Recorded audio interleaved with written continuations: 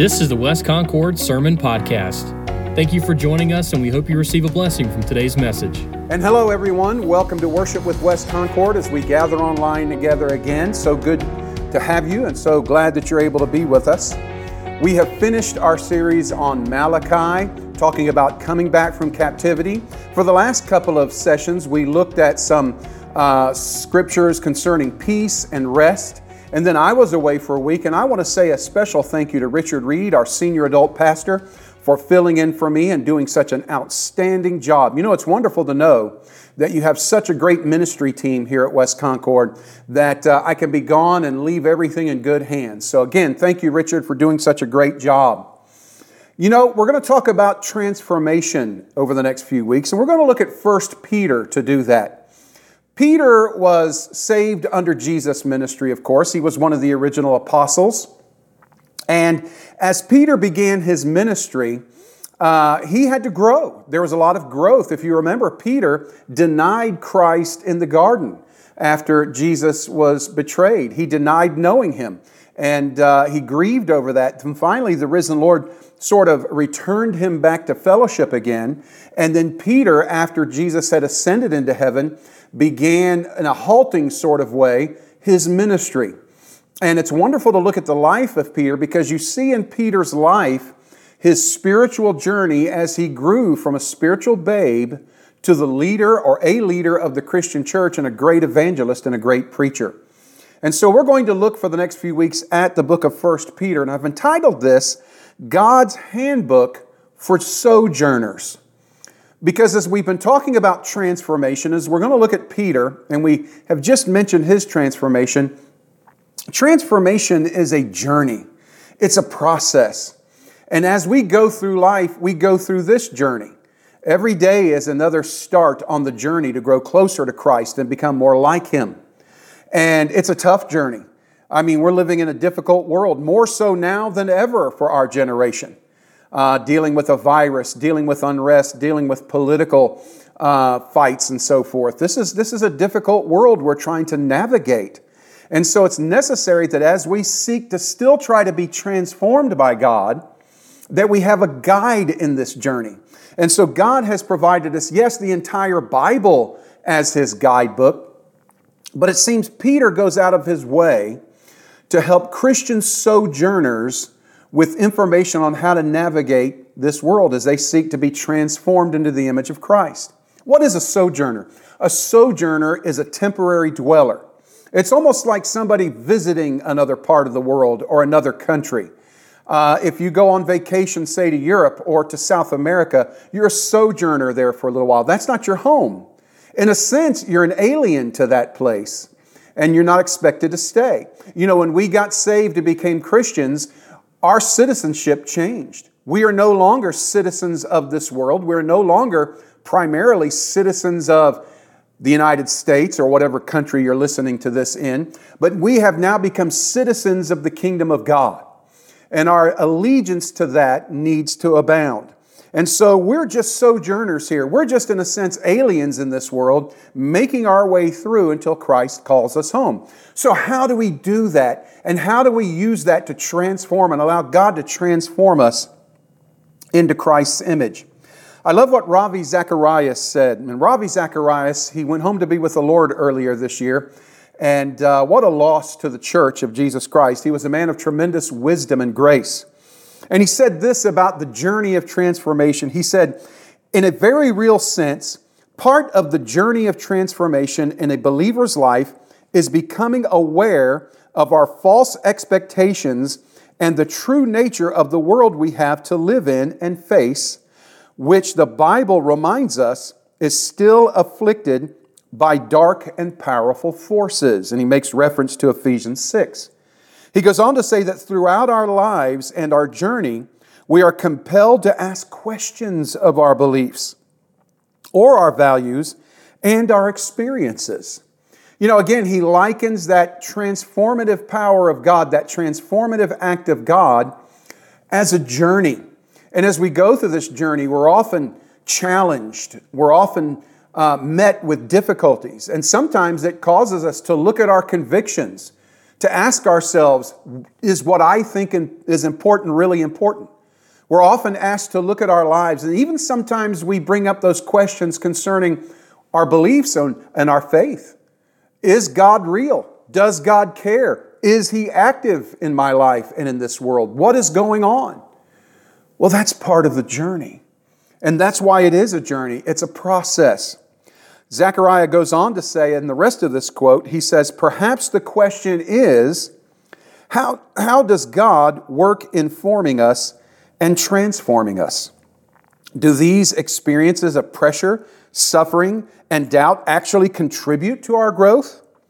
And more, are they in reality part of the ways and means employed by God to achieve these ends or to achieve His ends?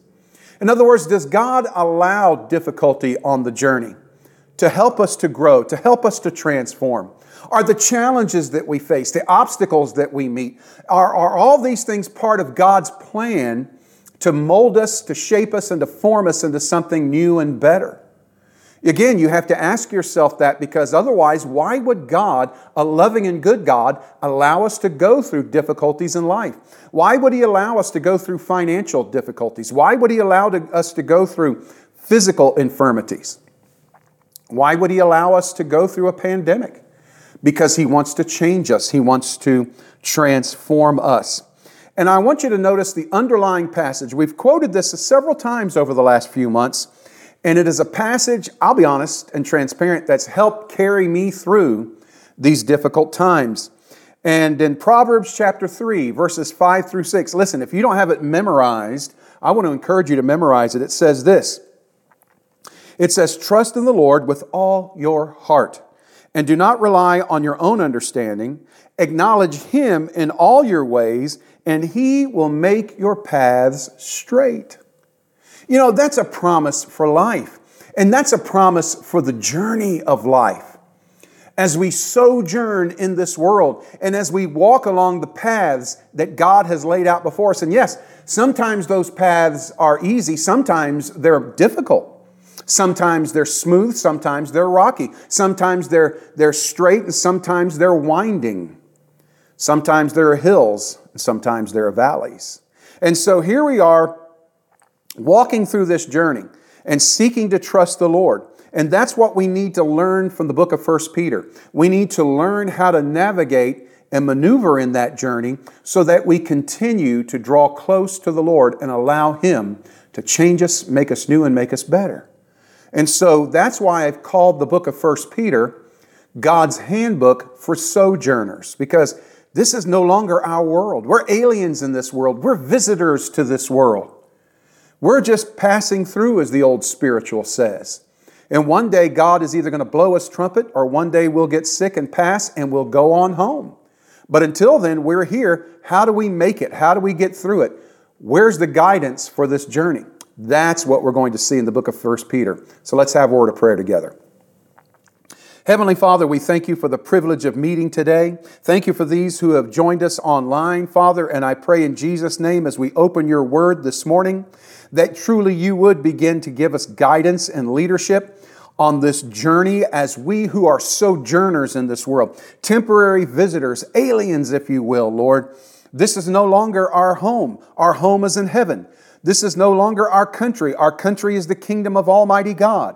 And so, Father, help us as resident aliens, as sojourners, to find guidance and help as we ford our way through.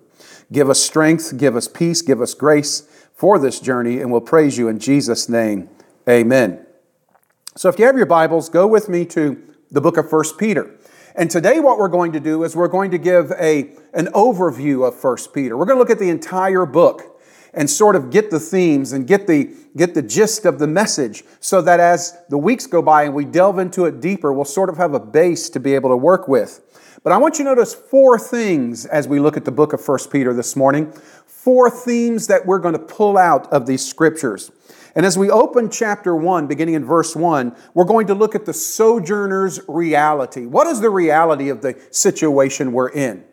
You know, oftentimes we want to come up with a spiritual fantasy, or we want to look at the world the way we would like to see it. But what Peter wants us to do, and what God through Peter wants us to do, is to look at the world the way it really is, and to look at our relationship with the world the way it really is. And I want you to notice two things here as we look at this scripture. First of all, we are in the world, but we're not of the world. 1 Peter chapter 1, beginning in verse 1, it says this. And Peter is opening the letter. He says, Peter, an apostle of Jesus Christ. An apostle is simply one who is sent with a commission. And his commission was to bring the gospel to the lost. Peter, an apostle of Jesus Christ, and this is an interesting word, to the pilgrims of the dispersion. And he goes on to name some countries. But who are the pilgrims? When we think of a pilgrim, we think of somebody at Thanksgiving who lived 400 years ago with a black hat and a buckle on it, eating turkey. But a pilgrim is somebody who is basically a sojourner. Actually, the Greek word here literally means an alien, a visitor. And that's how God sees His people in this world. We are now no longer of the world. We're in the world. We live here. I mean, we interact with the people. We go to work. We go to school. We go to Walmart. Whatever it is we do. We are in the world, but we're not of the world. We are pilgrims or strangers. He then lists the nations. He says, who are in dispersion. What is he talking about? Well, a lot of the Christians, especially Jewish Christians, at one time were sent out from Rome. They were no longer allowed by the emperor to live in Rome. And so the Jews in Rome were dispersed or sent out all over the Roman Empire. They no longer wanted them there. The Romans were very anti-Semitic. And so they sent them out. And so these Jews, and specifically Jewish Christians, were all over the place. And Peter addresses some of the different provinces that were in Asia Minor, or what is today modern Turkey. He says they are dispersed in Pontus, Galatia, Cappadocia, Asia, and Bithynia. Now, these are cities that we don't really have the names today of these cities, but they're in that vicinity of what is today modern-day Turkey and a little bit east of Turkey. So basically in the Middle East. And that is where Peter was directing this letter to the churches and the communities there. Those believers who had come to know Christ, and a lot of them were Jewish believers who were dispersed. And listen, they not only dispersed the Jews, but because at that time Christianity was so linked to Judaism, that they also dispersed many of the Christians as well. So they were out, they were all over the place. And so they were not only pilgrims and strangers and sojourners in this world because of Christ, but they were also going to strange places as well.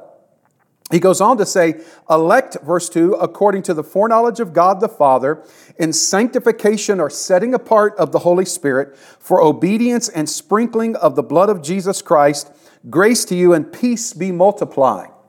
So these people, these Christians that Peter is writing to, they are in the world. They are dispersed throughout the known Roman Empire at the time. But yet they are not of the world. These were God's children. These were saved people, chosen because of their faith. The Bible tells us that God chooses those who believe to be saved. He doesn't choose individuals, but He chooses on the basis of belief. 1 Corinthians 1:21 says it pleased God by the foolishness of preaching to save them that believe. And so God has chosen to save believers. And so they've been chosen by the foreknowledge of God. God has a plan.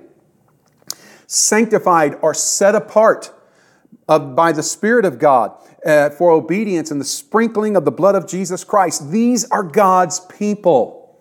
Again, understand, these are no longer citizens of this world in a real sense, in a spiritual sense. Yes, I am an American. I was raised in America. I love America. I love our country. But I am now, since I've become a Christian over the last 40 years, I am now and have been a citizen of heaven. And quite frankly, I'm a citizen of heaven first. Heaven now has my full allegiance. That is now my country. I'm still loving America. I still stand for America. I will fight for America. But first and foremost, I am a Christian. And I stand for the kingdom of God first and foremost. And so my citizenship is now there. Paul says this elsewhere in his letters. Our citizenship is now in heaven. Yes, we are in the world. We go to work. We go to school. We go to the store. We meet with family and friends. We are living in this world. God didn't mean for us to sit up on a mountain or a high tower and hide. No. We're to be in the world. And sure enough, God dispersed these believers throughout the world so that they might be a conduit of the gospel to other people in the world. But at the same time, while we're in the world and we're Americans or we're Japanese or we're Mexicans or whatever nationality we claim, as believers, we are not of the world. We're not to live like the world, adopt the world's cultures. We are not to adopt the world's values. We are to be the children of God. And so, sojourners, understand this as we look at this. This is our reality. We are in the world, but not of the world. As soon as we understand that concept, it makes the rest of the book of 1 Peter easier to understand and easier to apply. So the sojourner's reality, the reality for the believer is you and I are resident aliens. This is not our home. Our home now is in heaven. Do you know why you walk around sometimes, even when life is good, you feel a little bit discouraged, you feel a little bit down, you might feel a little strange? It's because you're homesick for something better, and that is our home in heaven. So we're in the world, but we're not supposed to be of the world. We're supposed to be of the kingdom of God. So let's look at the sojourner's desire. You see, because if we have another citizenship, if we have another country, we desire that country. I know many years ago when several of us from church went to central Mexico for a mission trip. Man, the people down there were wonderful. The land was very beautiful, and we enjoyed ourselves. It was tough, but I think to each man, each woman that went there, we were really longing after a while to be back home. There's something about home that makes us long for something different, something better. And so what is the sojourner's desire? What is our desire? Well, go to chapter 2. Let's look at chapter 2, and we're going to pick it up in verse 1. 1 Peter chapter 2, look with me in verse 1. It says this, "Therefore, laying aside all malice, all deceit, hypocrisy, envy, and all evil speaking." So as we have changed our citizenship, we're in the world but not of the world. Therefore, there needs to be a new desire on our behalf for something better in our lives. In other words, there needs to be some sort of exchange. There needs to be something that is put aside and something that is picked up. There needs to be something that is renounced, and then there needs to be something that is received. So what are we to renounce? What should we not desire? Well, he said, we need to therefore lay aside the characteristics of the worldly. In other words, malice, speaking of people with evil intent. Man, I tell you, you go on Facebook, you go on Twitter, all these things, and it's just getting more hateful, more contentious, more mean, even between Christians. Brothers and sisters in Christ fighting and arguing with one another. We need to lay aside that malice, that evil intent when we speak. Also, deceit. We need to quit living lies and telling lies. Hypocrisy. We need to be what we are and who we are. We often want to play the hypocrite. As a matter of fact, the Greek word hypocrisy literally means someone who is an actor, someone who is playing a part. He talks about envy, another thing that is a problem with social media. Because whenever you look at it, somebody else seems to have a better life than you. Oh, you're having a difficult time, but they're in the beach having a good time. Or you might be eating a bowl of Cheerios, but they're out there at their family eating eggs and bacon and all these things. And so we tend to compare and we begin to envy. We need to lay that aside. And also all evil speaking. If that didn't cover it, then I don't know what does. It almost says, listen, you might want to get off Facebook. You might want to get off Twitter for a while if that's a problem.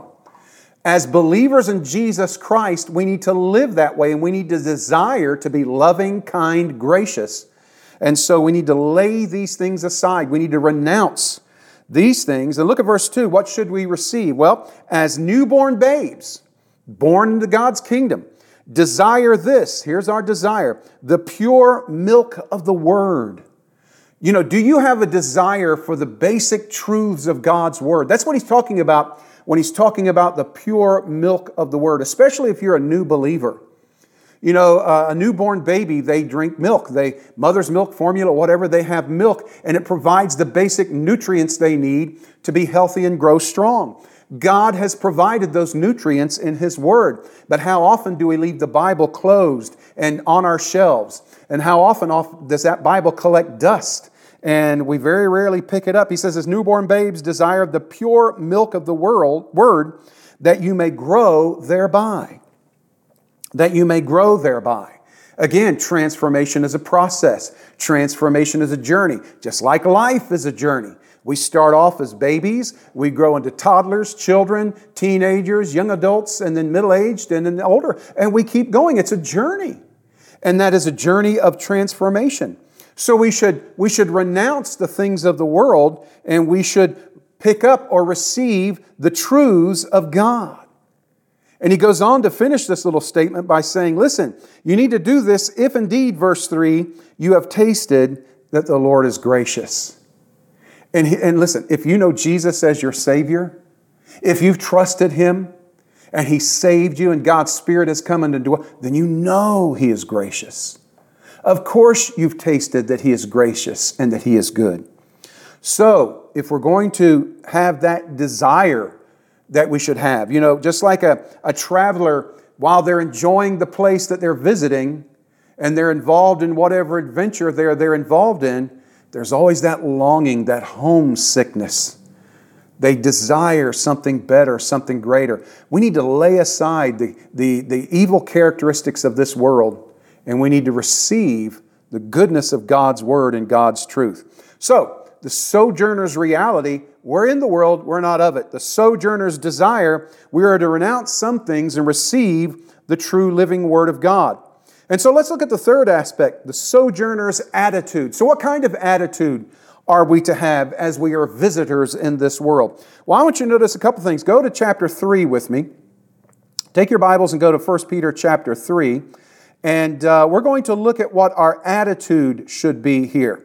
And again, our attitude, how we think, how we look at things. And he says in verse 15 of chapter 3, he says, but sanctify the Lord God in your hearts. Sanctify the Lord God in your hearts. So we should first have an attitude of a prepared heart. What is our heart? No, it's not just a thing that pumps the blood through our body. Biblically speaking, the heart includes that seat of consciousness, that center of values, intellect, emotions, and will. It's the center of who we are. And we should have a prepared heart. We should have a prepared heart. He says this, and how do we do it? He says, sanctify the Lord God in your hearts. It means to set Him aside, to make Him special. Jesus Christ is the Lord of glory, and He should reign in our lives. He should rule in our lives. And as we set Him aside, that's what we are to do. Sanctify the Lord God in your hearts. And look at what He says. And always be ready to give a defense to everyone who asks you a reason for the hope that is in you with meekness and fear. Or that could be better translated, gentleness and respect. See, because when you begin to live like a sojourner, when you begin to live like a visitor or an alien, people are going to wonder about you. They're going to say, well, why don't you do the things the way we do them? Why don't you go to these movies? Why don't you listen to this music? How can you believe what you believe? Why do you take time to pray? Why do you spend time at church? Why? And they'll ask you all of these questions. And we need to be ready to give those answers. We need to be ready to defend those choices. And even more importantly, we need to be able to defend the message and truths of God. This is the verse used by those who are involved in the study and discipline of apologetics. It doesn't mean we're to go out and apologize. Oh, I'm sorry about this. I'm sorry about that. No. The word apologia in the Greek means to make a defense. As a matter of fact, that is what a lawyer does when he or she is in the courtroom. They defend their client or they defend the case of the state. We are to be God's defense attorneys. We are to make sense to people of what we're trying to be and who we're trying to be. Because again, if you're going to live for Christ, if you're going to walk this journey in life as a sojourner and as an alien, you're going to get questions. You're going to get people who are wondering, why do you do this? Why do you go here? Why do you choose that? You need to be ready to tell them and give them answers. And give them answers from Scripture. Give them answers from truth.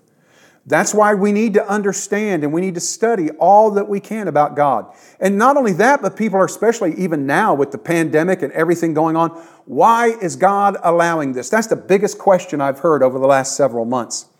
Or how about this? How can a good God allow all this evil to happen? How would you answer that? How can I believe in a God who you say is good, but allows this pandemic to kill thousands of people? How can I believe in a God who is all powerful and is all good, and He doesn't stop this pandemic? Is He not powerful enough? How would you answer those questions? How would you defend God in that? Could you do that? If not, why?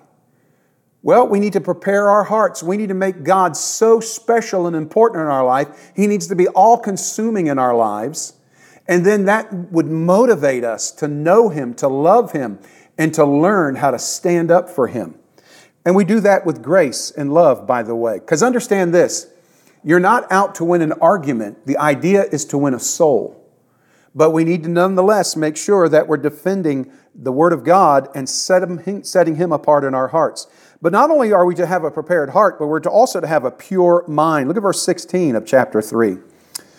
He says, doing this, we should have a good conscience, that when they defame you as evildoers, those who revile your good conduct in Christ may be ashamed.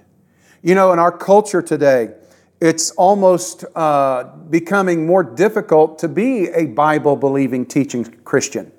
Because if you stand for the morality and the moral teachings of Scripture, there are people in this world who will actually look at you and call you evil.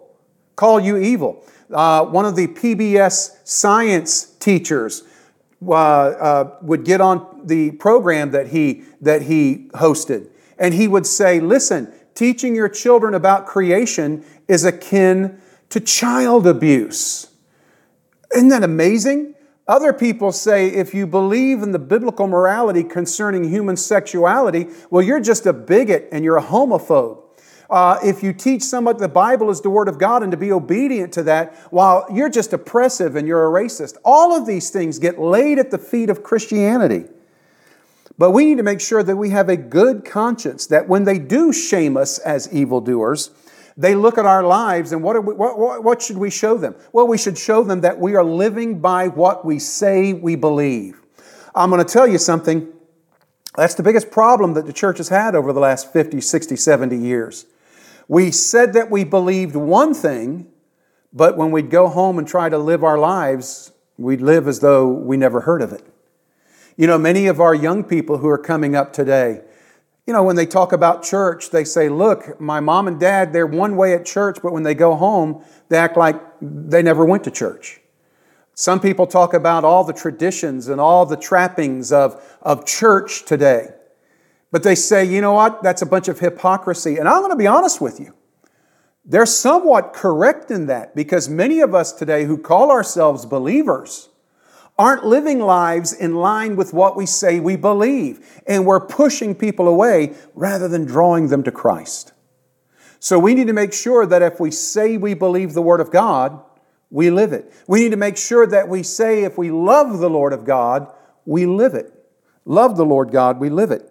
And so we need to make sure that we are living out the truths that we say we believe. He says in verse 17, for it is better, if it is the will of God, to suffer doing good than for doing evil.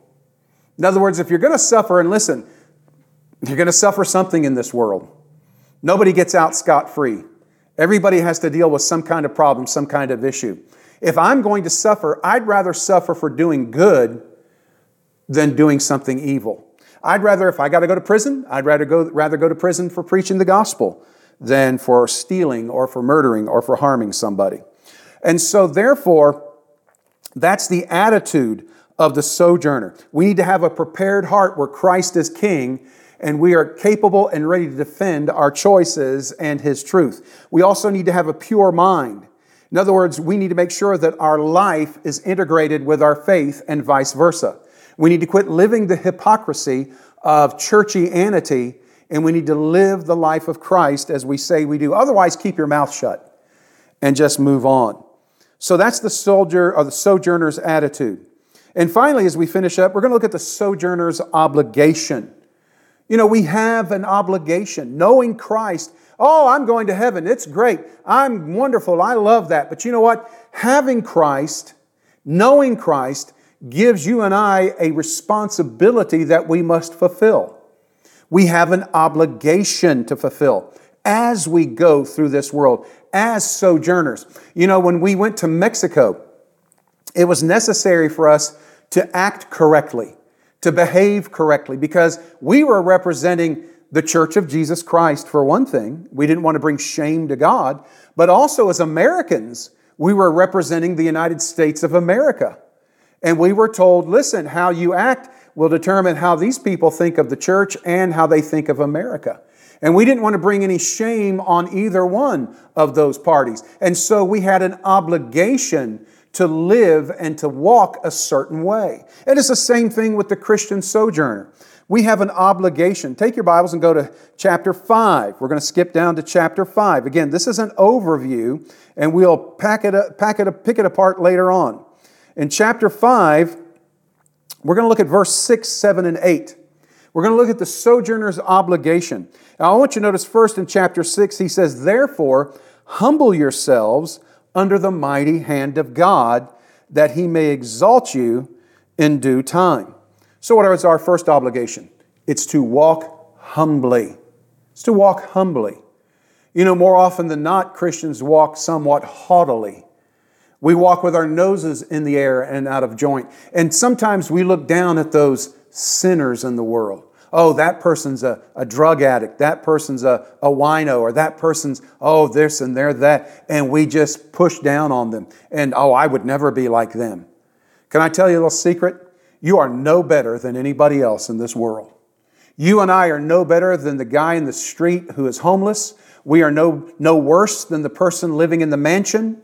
We are no better than anybody else. When God looks at this world, He sees a world full of lost and sinful people. The only difference between believers and unbelievers is that we're saved sinners.